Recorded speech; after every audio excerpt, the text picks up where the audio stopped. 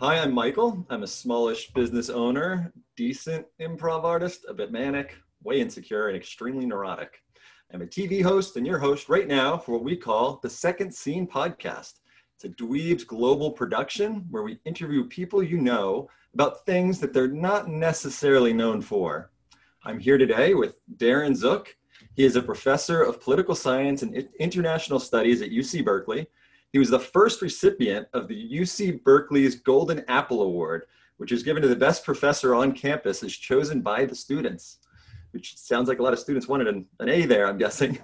And his second scene has taken him from India to North Korea twice to the stage of TEDx, speaks a large multitude of languages as an author, very funny, and I've only scratched the surface. So thank you very much for joining us, Darren. My pleasure. Glad to be here. Yeah. So I'll start out easy. Where are you from? Always a complicated question. Nothing's easy with me. Born in Ohio, so I have Midwestern roots. Father was in the military, so moved around a lot. Spent a little time in Texas for undergrad and grad, and then I came to California and realized this was kind of the place I probably should have been right from the start. So I consider myself kind of Californian at heart. Been there for long enough at this point. Yeah, it suits me well in terms of, I live in the Bay Area, so the weather's great. The things I like to do that you can't do, say, in the middle of an Ohio winter when it's 20 below zero, it's just somehow it seems to suit me well. So this is what I call home for now. I got you. What did your parents do that had you moving around so much?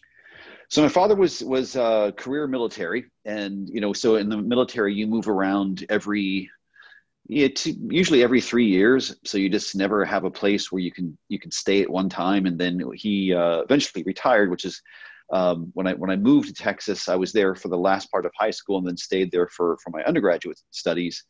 Didn't really fit well in Texas. It's way too hot for me, among other things. But, most of my family still lives in Ohio. I'm the only one in California. So I'm the weird one who came out all the way to the West Coast and decided to stay put. Okay. Yeah, California is one place I've never lived. I've done the whole East Coast, and I kind of wish I had tried San Francisco or somewhere in the West Coast for a little bit, but never gave myself that opportunity, unfortunately. Yeah, well, I've spent time in the East Coast, but it's everybody finds the place where you kind of feel like, okay, the groove of this place and my groove kind of feel like they mesh well, and so it's like, all right, I'll stay here for a bit. So I can't think of any place else I'd be moving, at least not within the United States.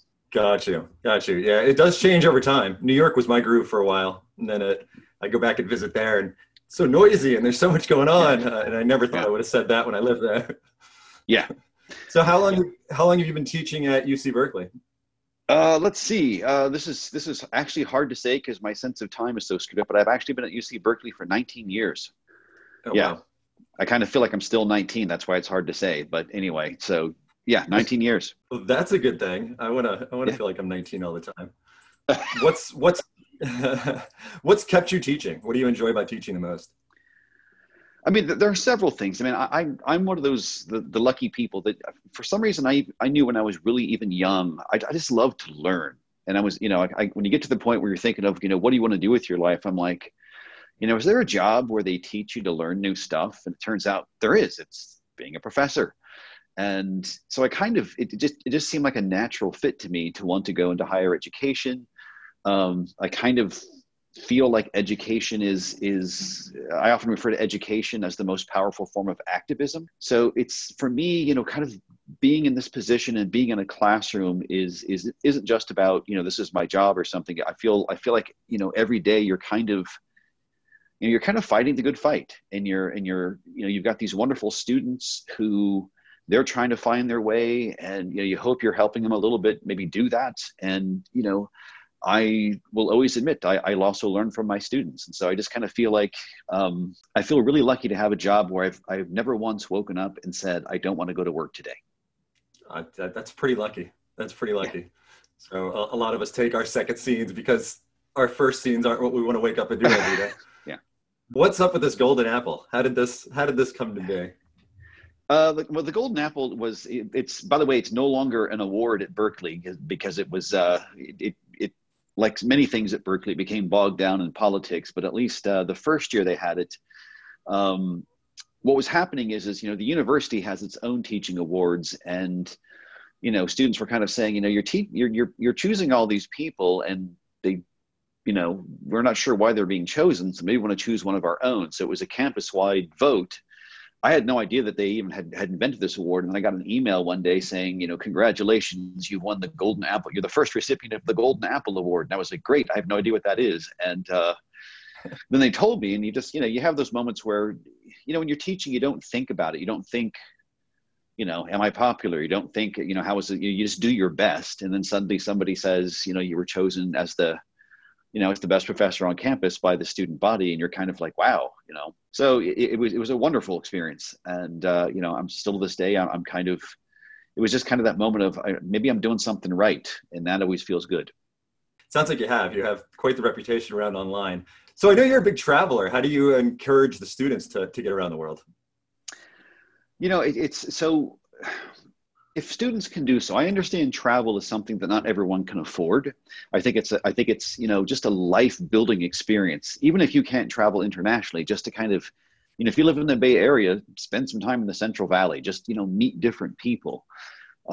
If you can travel internationally, especially if you can go to a place, for instance, where the language that's spoken is not the language you speak as your native tongue, I think the challenge of being in just a total zone of discomfort and having to work your way towards comfort is something that everyone should have to experience, because it's just, it gives you so much appreciation for, what other people go to. For instance, if they say move to the United States, it's so easy to say, well, learn English and assimilate. It's like, why don't you travel to Bolivia and see how easy it is, if you don't know a word of Spanish and have no idea, how Bolivia works, things like that. So I always encourage them. I said, if you can do study abroad, take a trip, anything like that, please do it.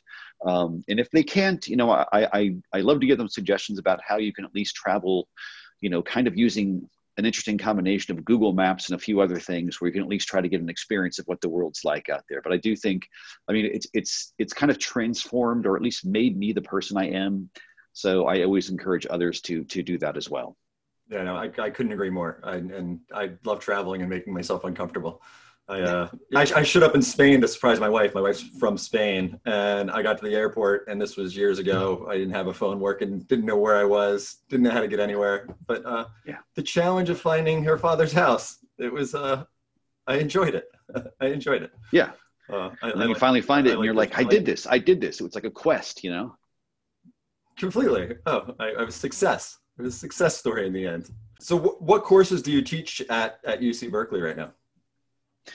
Well, that really depends on the semester. Let's see. I usually do a lot of region-based classes. One of the reasons I travel, because I work in different areas, and so I've done classes on like Southeast Asia, South Asia, what's called Northeast Asia, which is kind of China, Japan, South Korea, North Korea, that kind of stuff. I'm doing a new class called the Nordic Lands in the spring semester. I also do stuff on international law and human rights. And let's see, did a class, again, ran into the great politics of the university, taught a class for a while called The Politics of Music, which was really great fun. But, for reasons I won't go into, I haven't taught it in a while. But at some point, I'm hoping to turn it into a book, or, who knows, maybe a Netflix series or something. We'll see how that goes. Okay. What was it about? What was the basics of it? Part of it was, of course, what you would think the politics of music would be. You take musicians who have, through their music articulated a political stance, musicians who have been assassinated by governments because they were just so powerful in the message they had against, say, an existing regime. Victor Jara in Chile, who was one of the first people to be tortured and killed after the coup that brought Augusto Pinochet to power in 1973. I've been listening, in fact, over the last few months to all the works of Fela Kuti, who was kind of the person who originated Afro-pop, but his music is just nothing but this just relentless kind of pro-people, pro-democracy message. It's really just amazing stuff. So there was that. There's also stuff like censorship. you know, where in the world can you sing what you want to sing? Where in the world can't you sing that? Do half a lecture on North Korean pop music, which yes, actually exists. So just, you know, all sorts of things like that to get, you know, kind of a world tour, case studies from all around the world, and also got to share just some amazing music with all the students in the class. There's so much I want to ask you about in there. I guess your music background, I know a lot of what you do does focus around music. So I have always been, even when I was really, really young, I've just always been musically minded. You know, I got my first guitar, I think, when I was 5, and just kind of sat down and it just kind of felt comfortable right from the start. And, you know, in many ways, that's always been my other thing. Even if it's just, you know, me, you know, whatever, practicing, writing a new song, or just kind of, you know, learning a new instrument or something like that. I mean, music is always, it's usually the way that I end my academia day. It's like when I break out the music, any kind of musical instrument, suddenly I feel like my day is now officially over in this part, and now it's moving over to this part. kind of to go back to your language, your latest song is in Spanish, right? Yes, it is. Yes, that was, you know, it was a very fun experiment, I should say. And it's just because, you know, you might ask the question like, you know, well, why is it when I sat down that when I was thinking of just words, the first line that came out was in Spanish, which is not my, you know, my native language. And, you know, somebody might say, well, why is that? And then the answer I always give is, you know, I no more know why I thought in Spanish in that moment than I know why the first chord I played when I thought of the music was a C minor. You know, it's just kind of like something comes out and you don't know where it comes from, which is what I love about, you know, music and just the whole element of creativity. It's just such a mystery. It's like you know, things come out and you're like, I don't know where that came from, but this is fun. So yeah, so that most recent music project, along with the music video, became a very fun project of mine. Gives me a chance to exercise the musical part of my brain as well as the language part of my brain. What was the latest music video about? What was the song's theme? So, you know, I just had this idea of writing something, just a, you know, kind of a social justice. You know, everything seems so dreary these days, and I was like, let me just write something that's just about, you know, let's make the world a better place. Just, you know, just something as simple as that. That was the original thought. And then, you know, I scribbled down some lyrics. I had an idea for the music. I started putting them together, and then I pushed it one step further, which is I made it into like a miniature story. And, you know, it's not too far from home. The story was about this professor.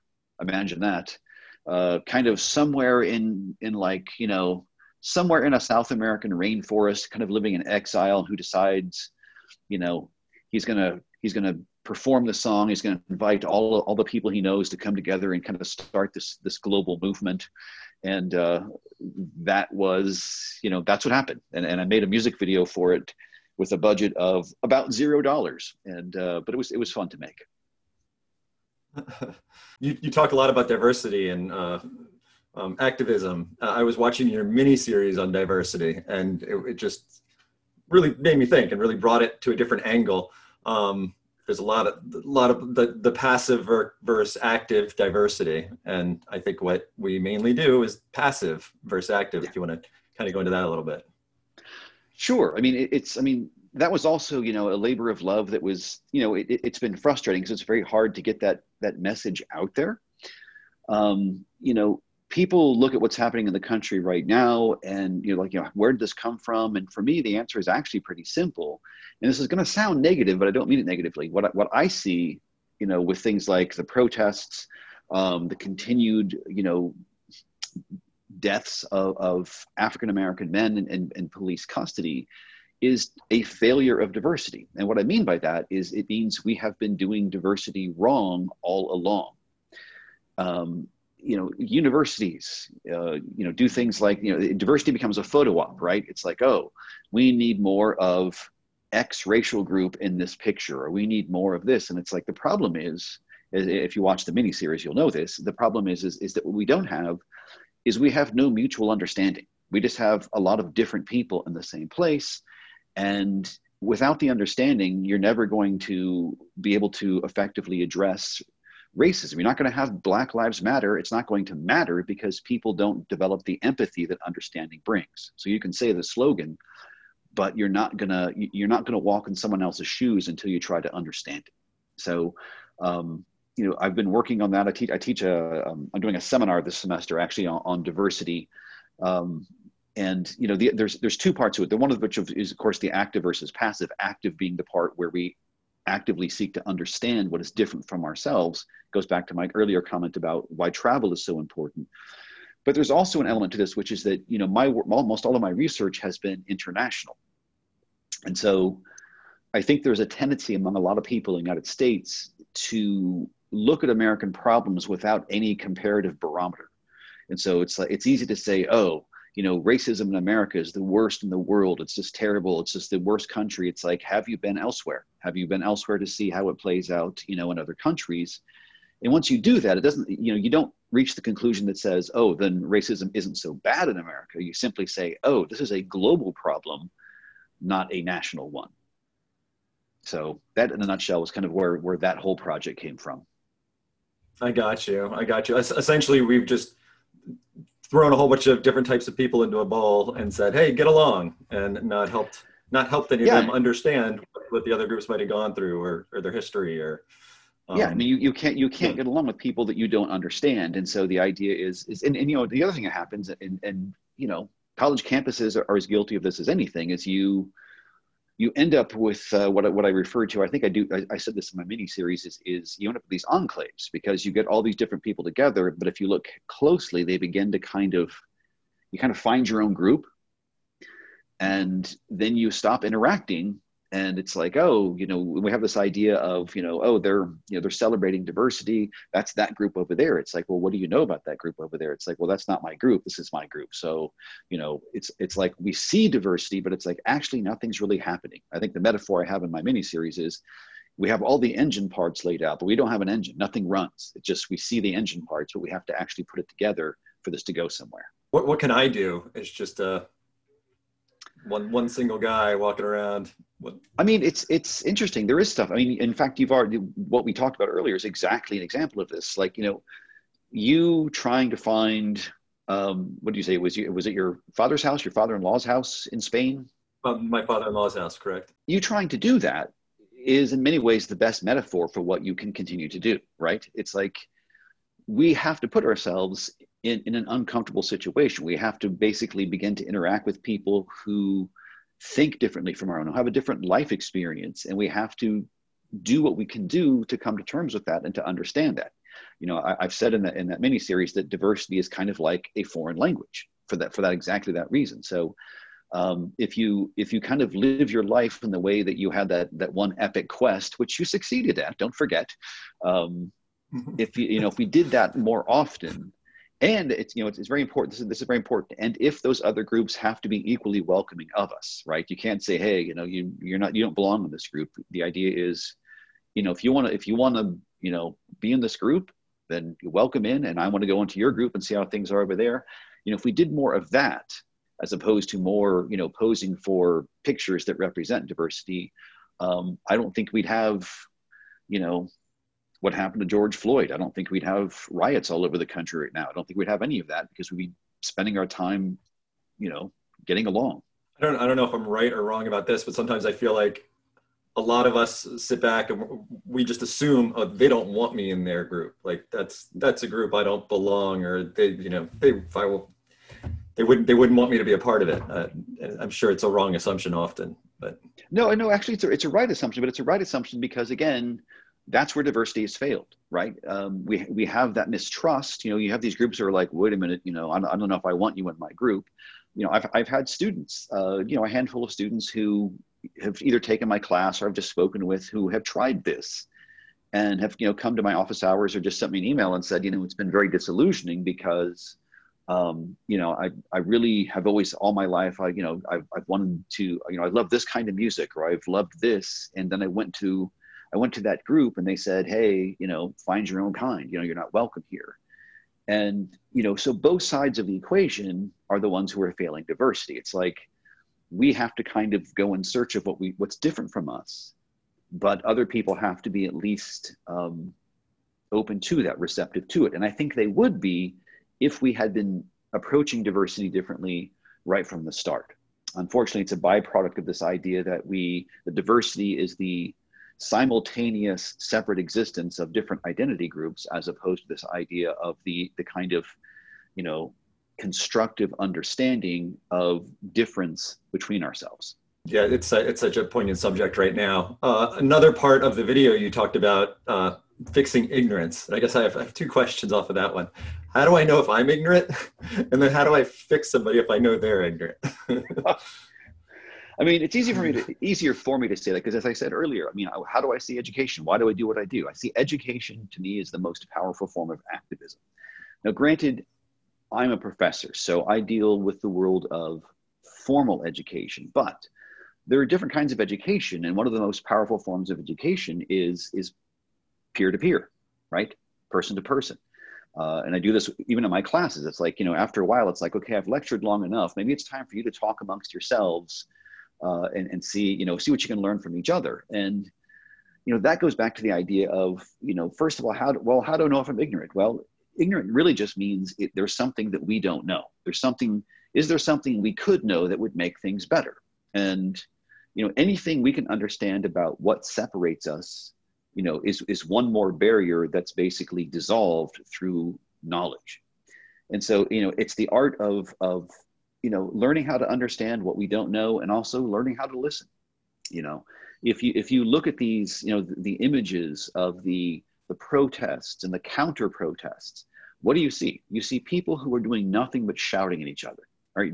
There is zero dialogue. It's basically, you're wrong, no, you're wrong, no, you're wrong. And there's this point where it's like, you know what, maybe we should stop shouting. Maybe we should kind of step back and say, you know what, I'm willing to listen. If you're willing to listen in return, after you talk to me, I'll talk to you. And there's always going to be some people where we can't do that. I mean, there's going to be, but in my experience, if you approach someone with respect and you open a discussion, no matter how differently they think from you, I've been 99% successful at holding what I would call very, very good discussions, and people become surprisingly open even to admitting that they don't know something. Instead of, it starts off with, well, this group is stupid, and then 5 minutes later they're like, I didn't really know anything about them, and now that I understand that, maybe I can rethink things. So it is possible. Gotcha. Yeah, it's a shame that so much of it, though, is what we see. It's just butting heads, and it's people thinking they know everything and have nothing to learn or get from the other side of the other person. So yes, I highly recommend. Yeah. Yes, I highly recommend people check out your miniseries. It's great. I really liked your artist rendering of nothing. There's just a blank screen. Yes, well, glad you appreciated that. Yes. I did. That's something I can draw. I'm like, I can draw that. I could draw his interpretation of nothing. Good. So I wanted to get back to some of your travels, and you had mentioned you do a lot of study of places that are very oppressive. North Korea might be one of the most, but I'm sure that you might have some other stories. There are plenty of stories there. I mean, I would call North Korea, if somebody said, how would you describe North Korea? I would say closed, inaccessible, right? And, one of the reasons I went to North Korea is, obviously there's just that, I do work, I do research in Asia. And of course, there's a point where you're like, okay, I've been in South Korea, China, Taiwan, Japan. What's going on in North Korea? And, there's a whole cottage industry of people who write about North Korea. And we have all these ideas of what North Korea is. And I was like, you know what? I just need to go. And I was one of the first Americans in after they lifted the ban on Americans going to North Korea in 2009.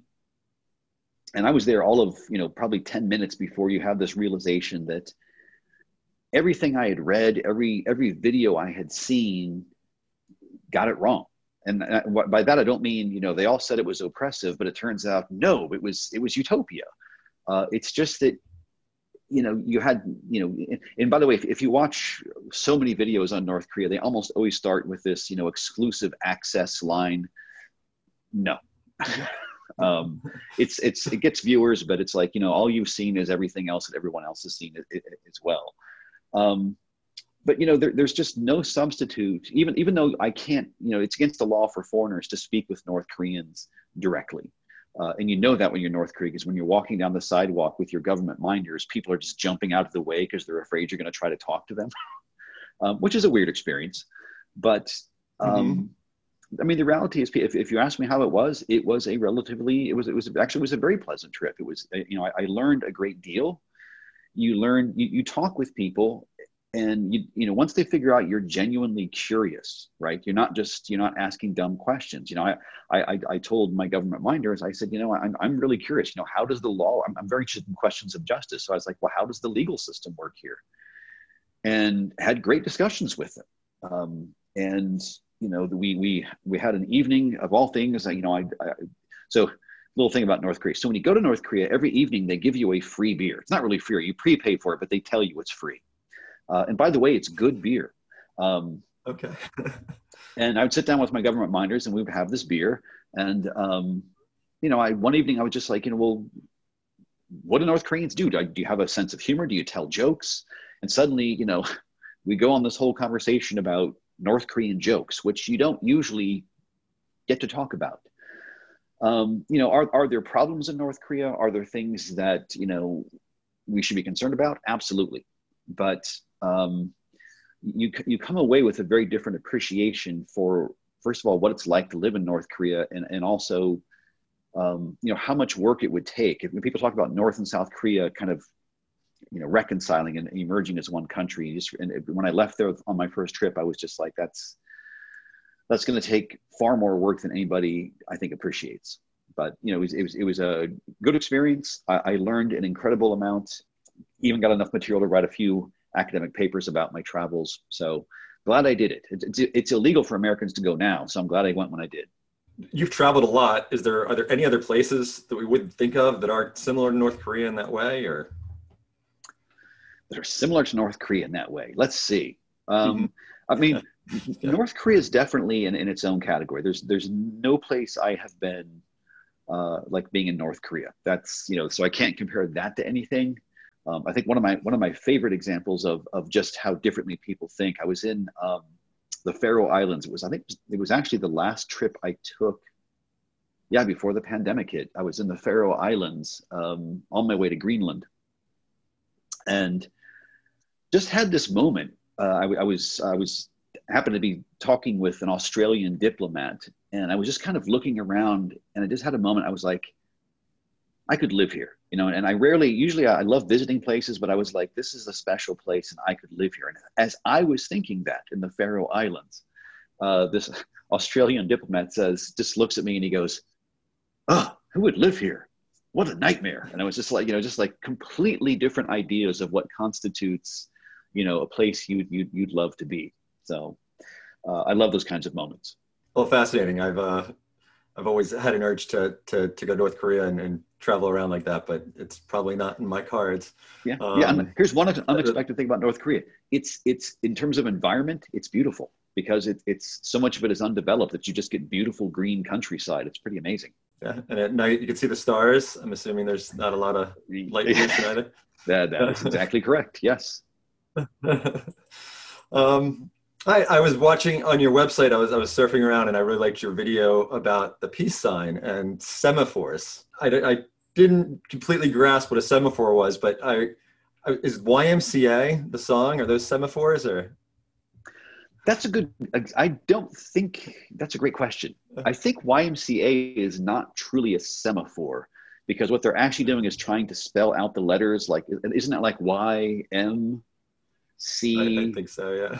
something. So they're trying to spell out the English letters. Semaphore is the language that was invented for communication over a distance, which it's usually by sea, where it's before we had smartphones and things.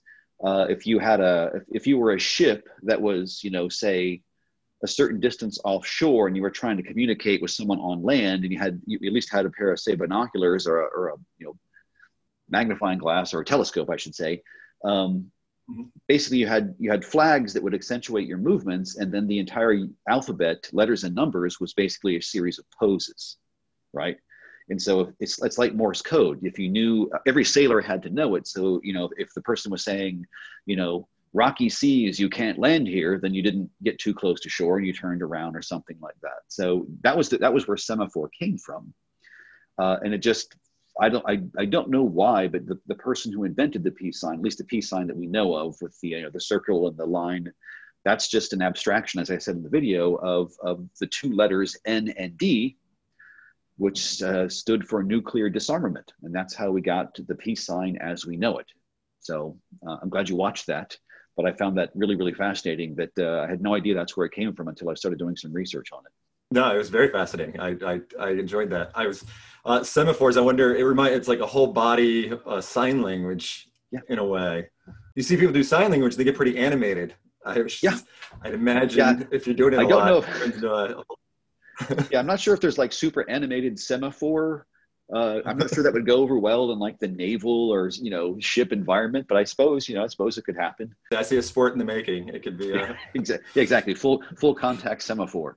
But as I said earlier, I'm just interested in language. And for instance, I was in the Canary Islands and came across because it's a challenge. How do you communicate across a distance versus one-on-one? And so the Canary Islands has a very interesting language that consists only of whistles, which is basically their version of semaphore, because you have 7 different islands and some of them are quite mountainous. And so if you wanted to translate a message across an island, there were certain whistles that were basically translations of phrases. And so you'd go to a ridge, you'd whistle, it would carry to the person who heard it here, then it would go to this ridge, and then it would go to this ridge. And it's dying out, but it was a special whistling language that basically served the same role as semaphore. Oh, wow. Well, is this a language you learned any of? No, I was not in the Canary Islands long enough to learn it, but there's only apparently just a handful of people left who still know how to do it. So I hope somebody, I have not come across a documentary about it, but I hope somebody at least, finds a way to preserve that. So if it is totally lost, we have some idea of what it was. Since you brought us back to languages, I'm going to go back to it a little bit. If, per se, you did speak a lot of languages, do you have a technique that would have helped you learn all of these languages, or do you just have an insanely quick mind? An insanely quick mind. I don't think that's it, but I can grasp underlying patterns, because that's what language is. That's what math and that's what music is all about, is discerning the underlying patterns, being able to hear a song and saying, okay, this is in 4/4, it's in this key, and I know this chord progression because it's going to follow something. And then, languages are like that. It's like, okay, I know this construction, I know how to say this in this language, it works, So my technique has always been to look for patterns. And once you see the pattern, things like, I think when people approach languages, it's easy to get just bogged down on how much stuff is being thrown at you. It's like, and you start trying to memorize things versus understanding their pattern. So you're trying to memorize words, and then you're saying, oh, this is how you say I love you in this language. I don't understand it, but at least I can say the sounds. If you step back and say, there's a pattern here, and let me look for that first. And once you get the pattern of a language or the rhythm of a language, vocabulary is just like, adding numbers in math, right? It's just like, there's just going to be more numbers. And so learning, I think discerning patterns is for me the best way to just sit down and look at a language, because once you understand the underlying structure, everything else is just stuff you add on top of it. So it's just like, if you're a musician, if you are great on guitar, piano is not that hard to learn, because it's like, okay, I know how to make chords. I know what chords are. So I just have to figure out how to translate it from, this to this. Language works the same way.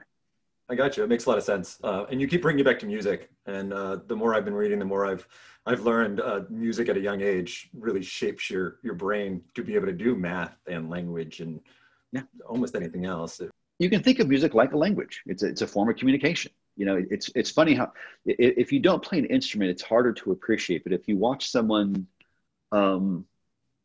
playing guitar, for instance, whether it's flamenco or a classical or just a lead guitar player in a heavy metal band, watch their facial expressions, because you can see that they're trying to find notes that actually say what they're feeling. So it's that's where, because I've had people say, why are their faces always so contorted when they're playing and things? It's like, if you play an instrument, you get it, because you're trying, what you've got is a piece of metal that you have your finger on, and you're trying to give it feeling like it's talking. And once you understand that and you watch people play, you can understand why music is itself a language. Well, I have to say thank you. This was a super interesting interview. I had a lot of fun researching you and watching your videos. So well, I'm glad you did. I'm glad you found that stuff. I actually have never Googled myself. I just can't bring myself to do it. So I'm always amused when other people do. And this has been great fun. I appreciate you taking it. This has been great fun. So thanks so much for having me here. Thank you for sharing your stories, Darren. It has been a tornado of topics and discussions. Check out Professor Darren Zook at dczook.com. And don't miss his FAQ page, because it had me crying in funnies on the floor. So please go read it. And if you want more no-nonsense advice or free one-on-one mentorship in any area, from resume writing to your mental health, send us a contact request at dweebsglobal.org, and we will pair you with a mentor. Tune in next Tuesday for an interview with a man you know as an award-winning screenwriter and author, but whose second scene is in training jiu-jitsu and coaching wrestling. So I will see you all next week on the Second Scene podcast. And scene.